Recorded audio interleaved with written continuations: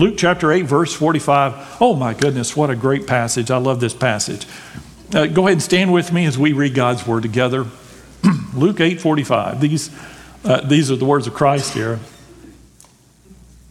Who touched me? Jesus asked. When they all denied it, Peter said, Master, the people are crowding and pressing against you. But Jesus said, someone touched me. I know that power has gone out from me. Wow. All right, let's pray. Father, we thank you for this passage and this amazing moment in history. I pray you would teach us from it and see how beautifully it applies to our lives today. In Jesus' name we pray. Amen. You may be seated. This morning, I want to share with you one of my most favorite passages in the Bible. It is beautiful. And so the title of my sermon this week is simply Beautiful Faith. Just reading it encourages me. It describes one of the more unusual healings by Jesus, and I can hardly wait, by the way, until the Chosen series shows this encounter, Chris June.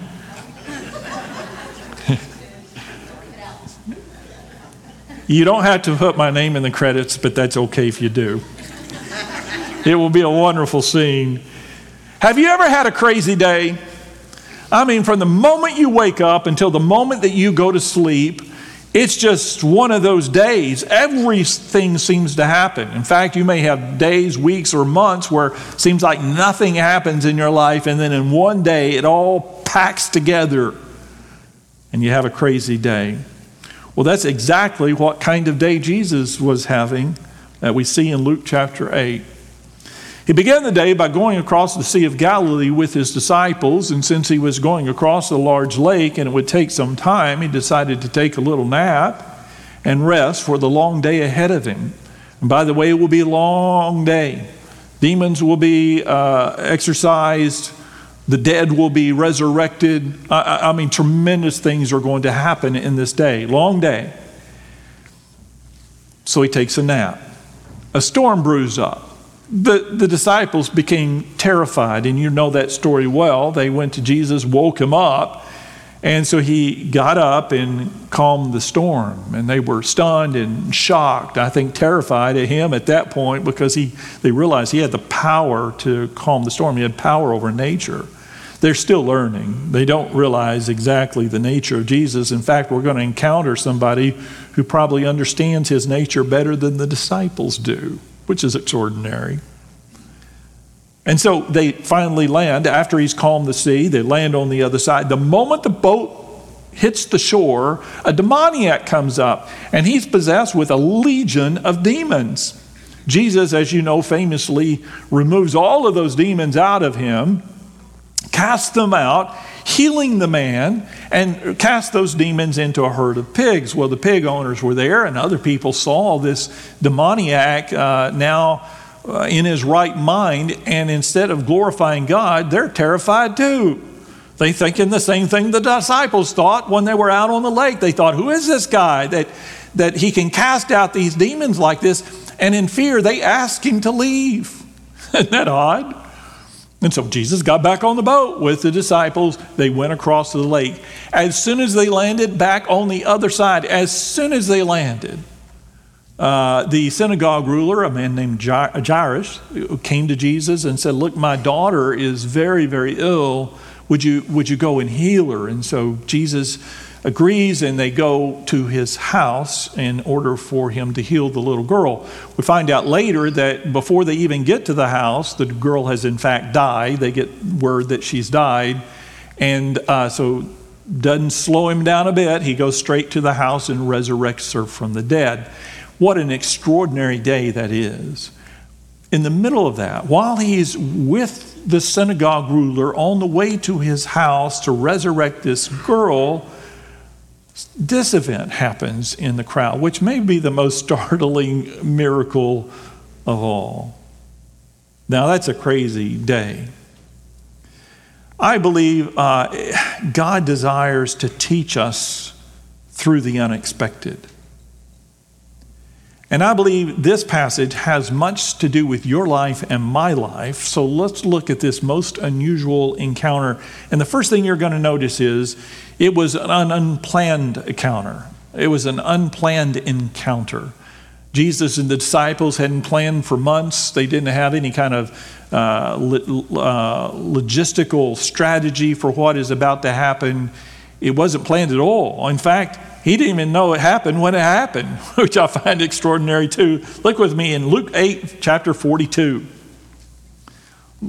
Luke chapter 8, verse 42 says, as Jesus was on his way, crowds almost crushed him. And a woman was there who had been subject to bleeding for 12 years, but no one could heal her. So there's a lady that's got a problem, and she's been sick for 12 years. This particular problem caused her to be unclean, which means that she could not be around her family, her children, or her friends. She couldn't have any kind of productive life at all because she was unclean. She couldn't go to worship because she was considered unclean.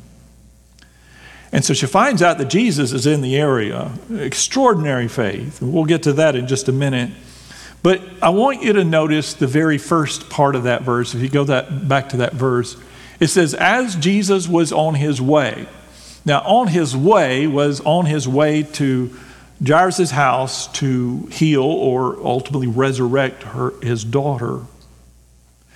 I love vacationing with my family. We usually end up going somewhere that's as remote as possible. Of course, we've taken that little trip up to Yellowstone National Park, but we've been to Yosemite, way over to San Francisco.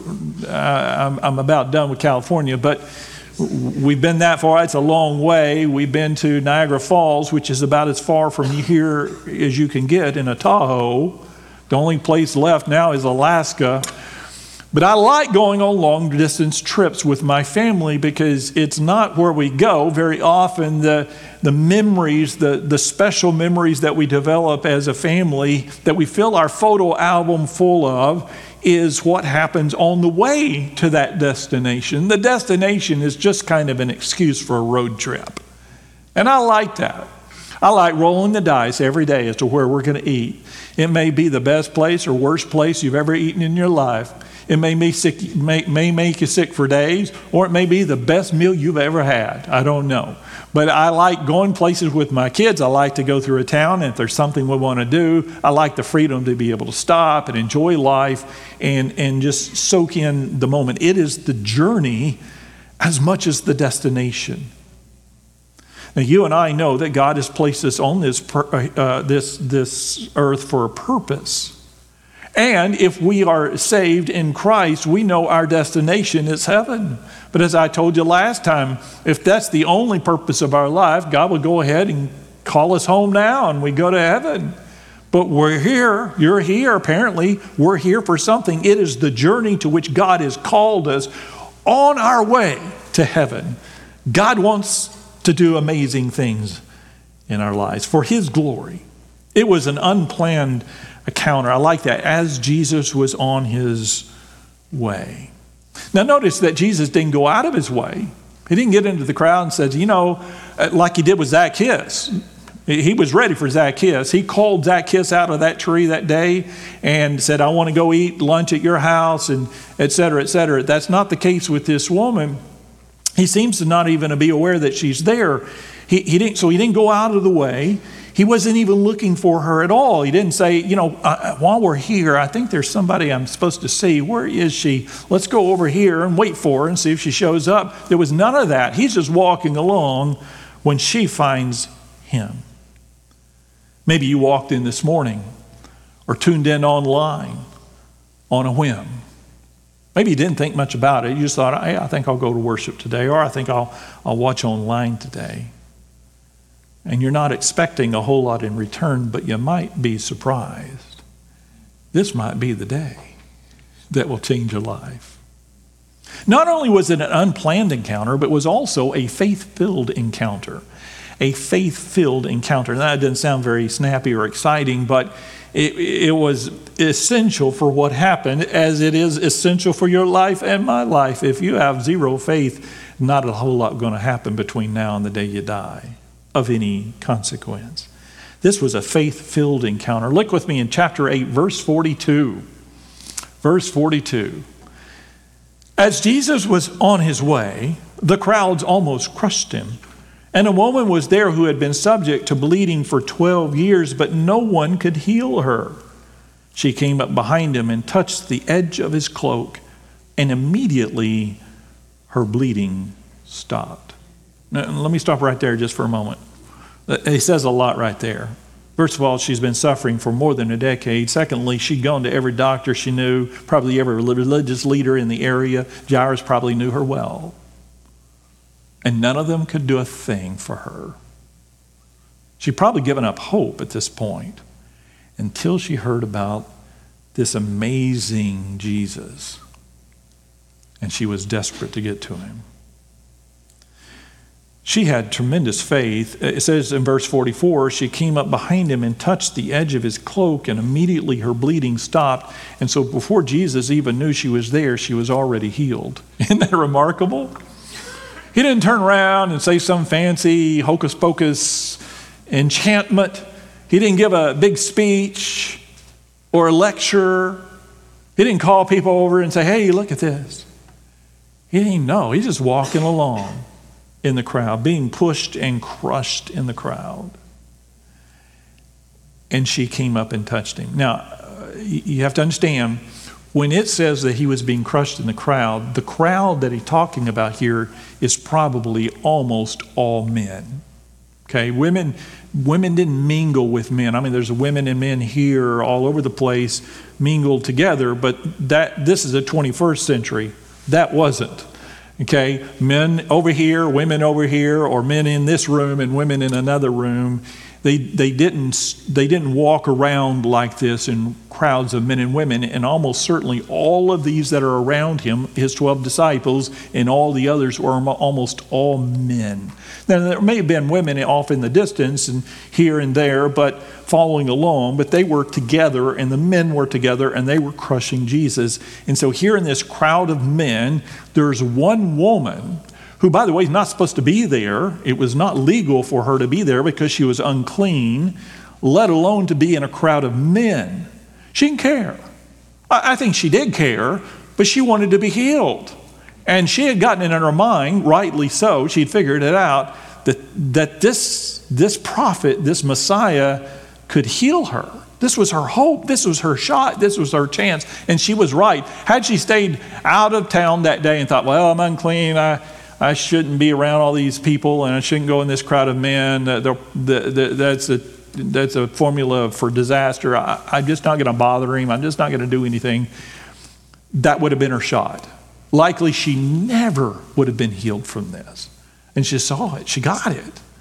And so she took whatever risks that she had to do. It was a faith-filled encounter. Now here's the strategy. She didn't come up to him hollering, Jesus, Jesus, heal me. Some people did that. Help me.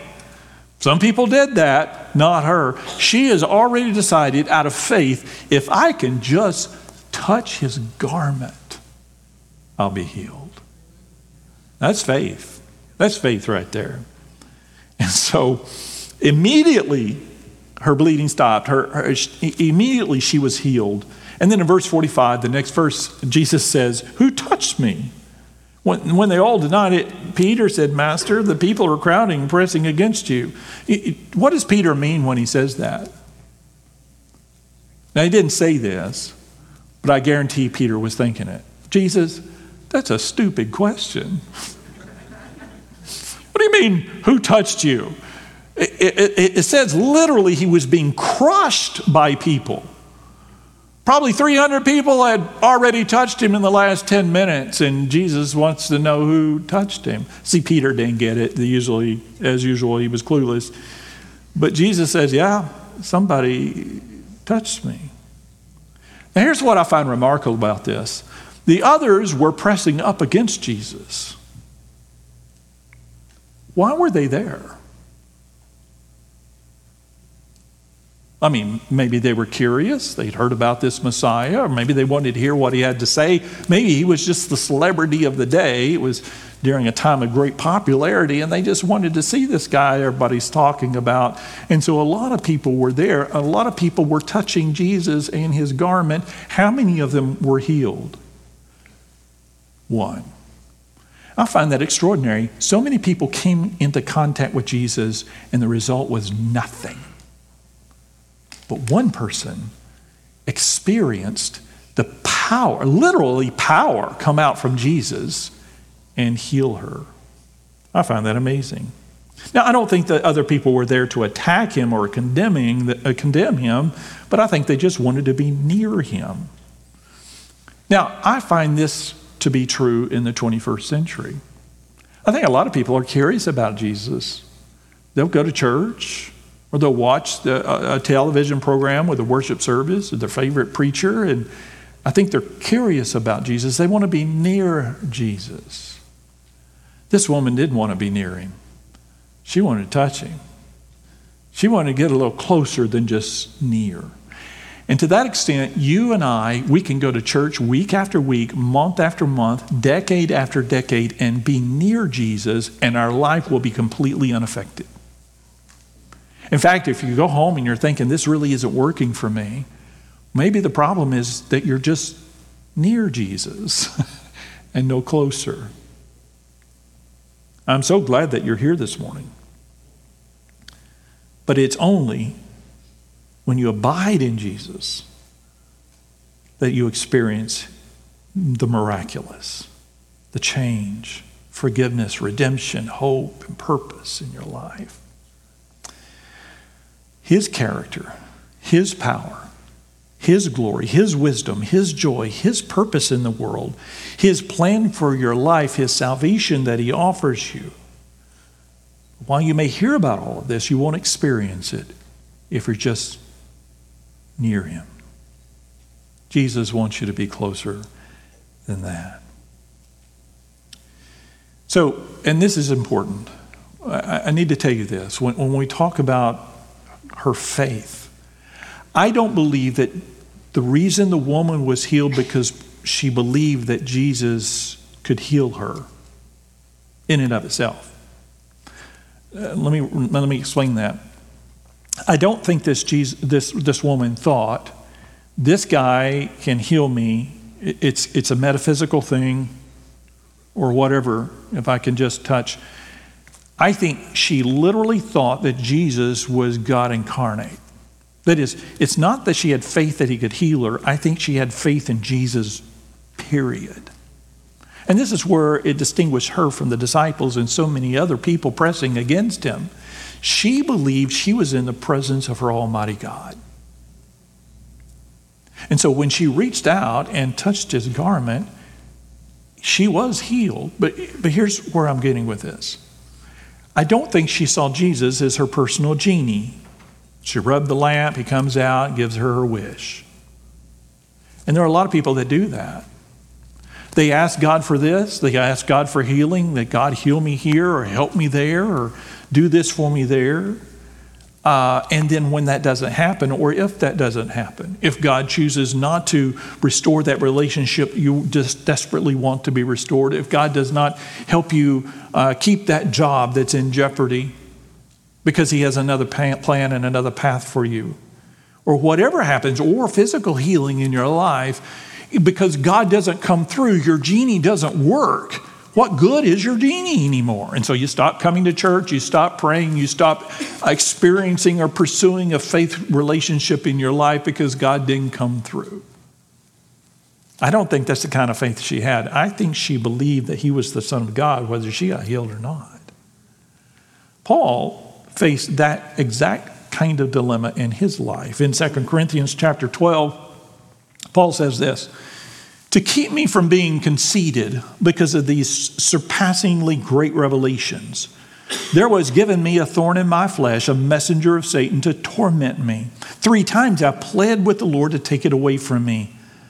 But he said to me, my grace is sufficient for you, for my power, listen to what it says, my power is made perfect in weakness. That's God speaking. Therefore, I will boast, Paul says, all the more gladly about my weakness, so that Christ's power may rest on me.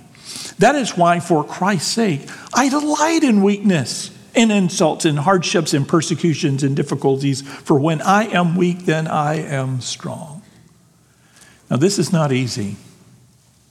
It's not easy. What I'm about to say is not easy. Maybe when you ask, God will heal you. Powerfully, supernaturally, he does. I believe in miracles. But it may be that God will use your weakness or your infirmity for his glory.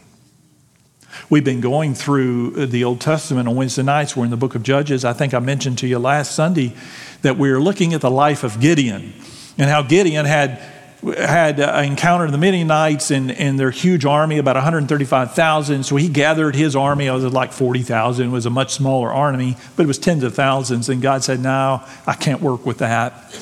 You're going to have to send some of them home. So he said, if you're afraid, go home. 22,000 people left, a bunch of cowards.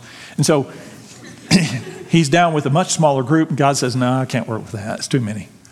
Let's weed them out. So he weeded them down to 300 people. And he told Gideon why. He said, so that no one will get confused and think it's because of your power. They'll know it's because of my power. It will be for my glory that I'm going to deliver these Midianites into the hands of only 300 people. And we saw this last Wednesday night. You remember the story. They encircled the Midianite camp during the black of night. They had a torch in a clay pot in one hand and a trumpet in the other. And at Gideon's signal, they broke their pot, exposed their torch, and played their trumpet. And the Midianites went into a frenzy, a panic. And in the frenzy of panic, they killed each other. Slaughtered, over 100,000 of them were slaughtered by themselves. They just killed each other. That's why it's really important to wear a uniform where you're clearly identified. Anyway, so, but here's the kicker from that. They were down to like, how many was it? Wednesday night crowd, can you help me? Well, thanks a lot. How many were there left? 15,000. So they were down, they dwindled down to a lousy little 15,000 group of men. And the Israelites took off after them to pursue them and attack them. Now, how many Israelites are there? There's still just 300. There's no hidden pot in the middle of the night kind of thing. An army of 300 attacked an army of 15,000 and just cut through them like butter. That was just extraordinary. And you know why they did that or how they did that? It was by the power of God, because 300 people can't defeat 15,000. It's not logistically possible. I'm not a military strategist, but I can tell you that's impossible. And so God was glorified that day. In fact, they wanted to make Gideon king that day. And he said, nope, I'm not going to be king. You already got a king. It's God. So I say it to say, God can use you and your weakness, just like he did with Paul, for his glory. Now, sometimes he chooses to bring glory to himself by healing you, and sometimes he doesn't. But whether he heals you or whether he does not heal you is a declaration of whether or not you have faith in God or as a genie. If it's just a genie, you'll forget all about him. You'll quit. But if he's God, God will be glorified in your life through easy or difficult days. The third thing, it was not only an unplanned encounter, it was not only a faith-filled encounter, but it also was a powerful encounter. Now, I love this. Look with me back in chapter 8, verse 42. But Jesus said, someone touched me. I know that power has gone out from me. Now, let me stop right there. I can't explain this. I truly don't comprehend this, but it does tell us something beautiful in this passage about the nature of Jesus. If you were to say, or if I were to say Jesus is powerful, will we not all say amen? But here's the thing about Jesus. He literally had power flowing through him. Limitless power. We're going to see this in a minute. I told the early crowd, if you ever watch the ridiculous fictional show Star Wars, which I really enjoy, and Yoda does something amazing like lift a spaceship out of the water and set it on the ground. When he does that, he needs a nap. He's wiped out, he's worn out because of that exhausting. Well, Jesus never needs a nap. He has power, endless and abundant. And so if you are in a place in your life, you want to touch the hem of the garment that Jesus is wearing, and you need the power of Christ, you don't have to worry that he's going to give out on you. Come back next week when his batteries are recharged. You don't have to do that. Jesus has limitless power. And so he says, power has gone out of me. Again, I don't fully understand that. How is it that he's got power flowing through him? And how is it that he even knows that power has come out of him? I don't know, but he did. Verse 47, then the woman, seeing that she could not go unnoticed, came trembling and fell at his feet. Now again, let me stop right there. She realizes the gig is up. Because Jesus says, who touched me? And so the disciples, again, Peter says that dumb statement. What do you mean? Everybody touched you. He said, no, power came out of me. Somebody touched me. What he means is somebody touched me with faith. And so that wasn't the disciples, obviously. And so it narrowed it down to one person. The whole crowd, one person had enough faith that power came out of him when she touched him. And so they all stop, apparently. He stops and says, who touched me? And all these men start looking around, and who stands out in the crowd now? Well, there's a woman down there on the ground, slipping between the men, trying quietly to get out of there when she realizes, the gig is up. So she probably thinks she's going to get griped out. She comes to Jesus and falls at his feet, and the passage actually says she was trembling. She's scared to death. Because maybe she feels that she's stolen this power or something. And so what's she going to do? She's in trouble, certainly with the law, because she had come there and she was unclean. But it says when she couldn't go unnoticed, she's caught. She came trembling and fell at his feet. In the presence of all the people, she told why she had touched him and how she had been instantly healed. Now, here's what I want you to know from this. The power of God is not hypothetical. It's real. Just as electricity is making these lights work, that's not a mystery to us. I'm not sure how it works, but it's real. If you touch that cable, you're going to get a shock. It's real power. And what was in Jesus is real power, not just philosophical or hypothetical. It was genuine power that came out of him. It was not hype. It was not exaggeration. It was very real. And your life and my life depend upon that very real power. First, we see that the ministry of Jesus was actually defined by power. And I'm going to finish our story in just a moment, but I want to show you this one other passage. If you back up just a couple of chapters to Luke chapter 6, verse 17, while this story with this woman touching him and being healed was unusual, it was not unique. Just a short time before, on another day, in Luke chapter 6, verse 17, it says this, he went down with them and stood in a level place.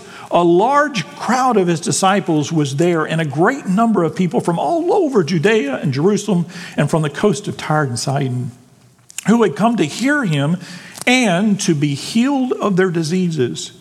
Those troubled by evil, so those needed to be healed of their diseases, and those troubled by evil spirits were cured. Verse 19, and the people all tried to touch him because power was coming from him and healing them all. Is that not extraordinary? I mean, people are just coming up and they're just touching him and power is just flowing out of him. I don't even know how many dozens, hundreds, or thousands of people that day were healed, but it was a lot of people. They were just coming to touch him because power's coming out. I find that extraordinary, don't you? Not only is Jesus powerful in a literal sense, but our future as believers are defined, and I mean defined by that power. If you look with me in Luke chapter 21, this is verse 26.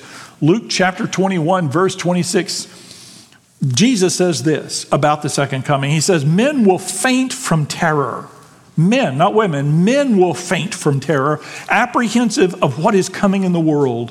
For the heavenly bodies will be shaken, literally earth shaking. At that time they will see the Son of Man coming in a cloud with what? With power and great glory. When these, listen to this part, when these things begin to take place, stand up and lift up your heads, because your redemption is drawing near. I love that. Oh, can't wait. Hope it's today. I really would appreciate it if it were today. If I were God, I'd make it today. This world's such a mess. But whenever it happens, if you see Jesus coming in the clouds, here's your part. Stand up and lift up your head, because your redemption is at hand. Isn't that beautiful? By the power of our Savior. The Christian singer David Crowder has a song entitled Promised Land, and it's all about the power of God. Listen to the lyrics. He says, who has the power over slavery's hand?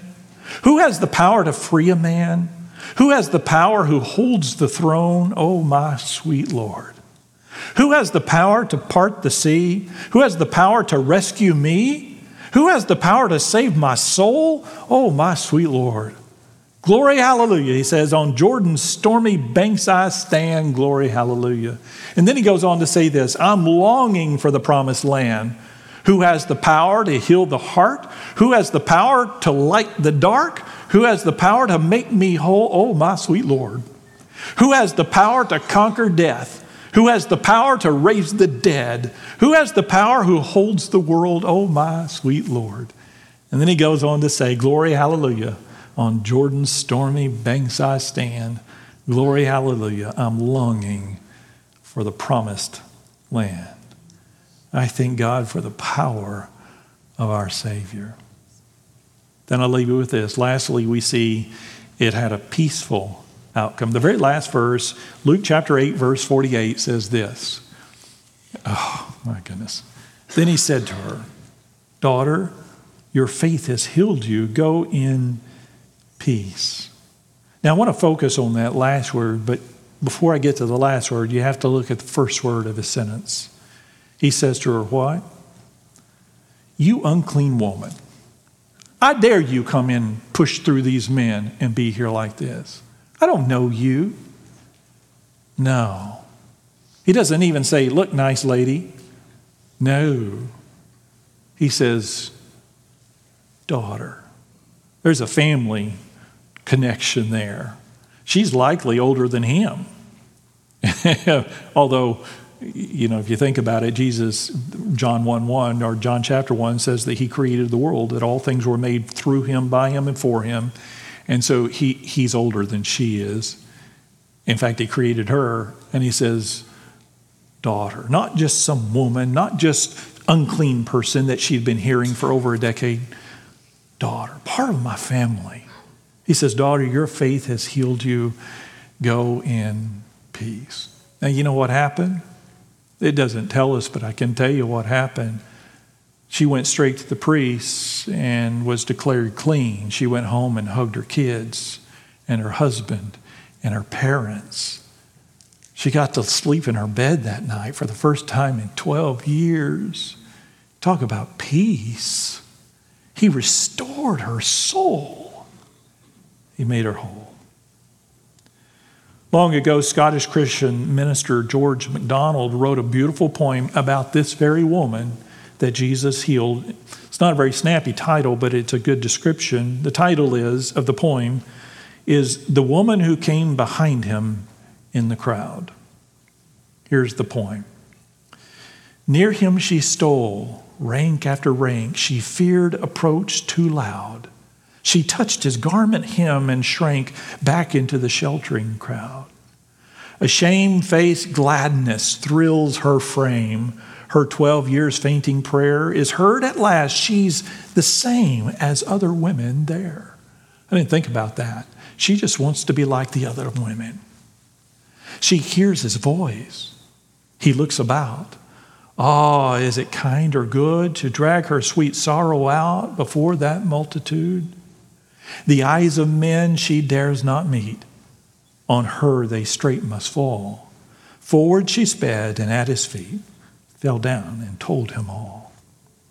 To the one refuge she had flown, the Godhead's burning flame, of all earth's women, she alone hears there the tenderest name. Daughter, he said, be of good cheer. Thy faith has made thee whole. With plenteous love, not healing mere, he comforts her very soul. Peace is elusive in our world.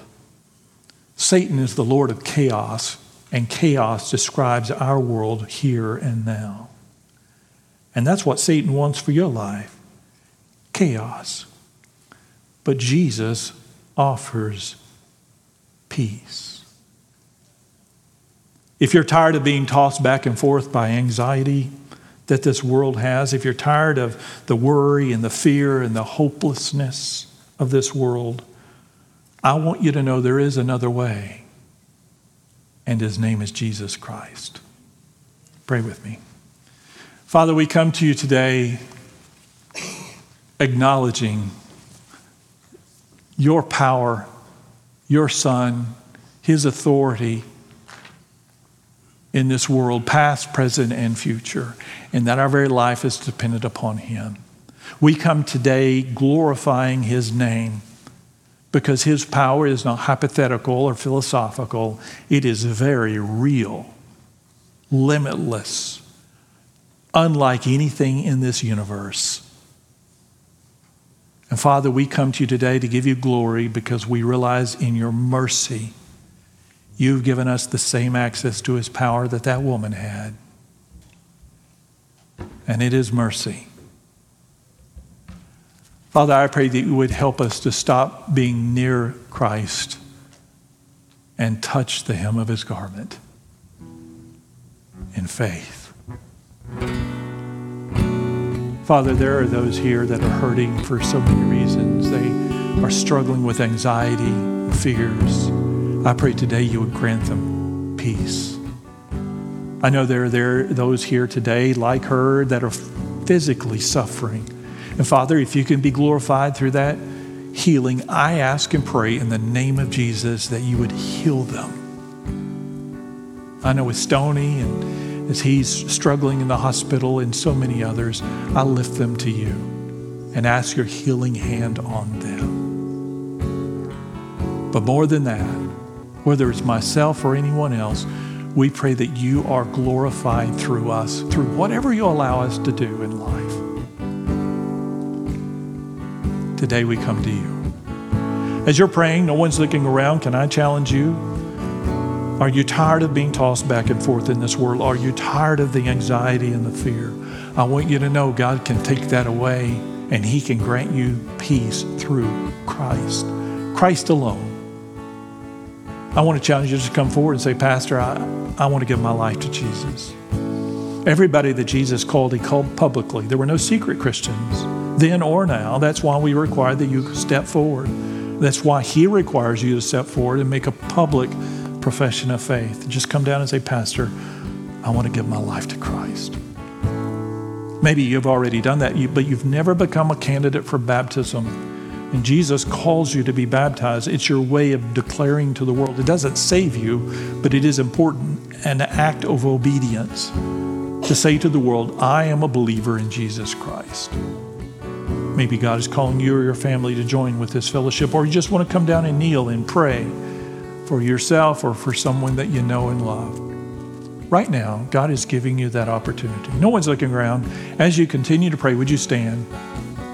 All heads are bowed, all eyes are closed, and as you pray right now, you come.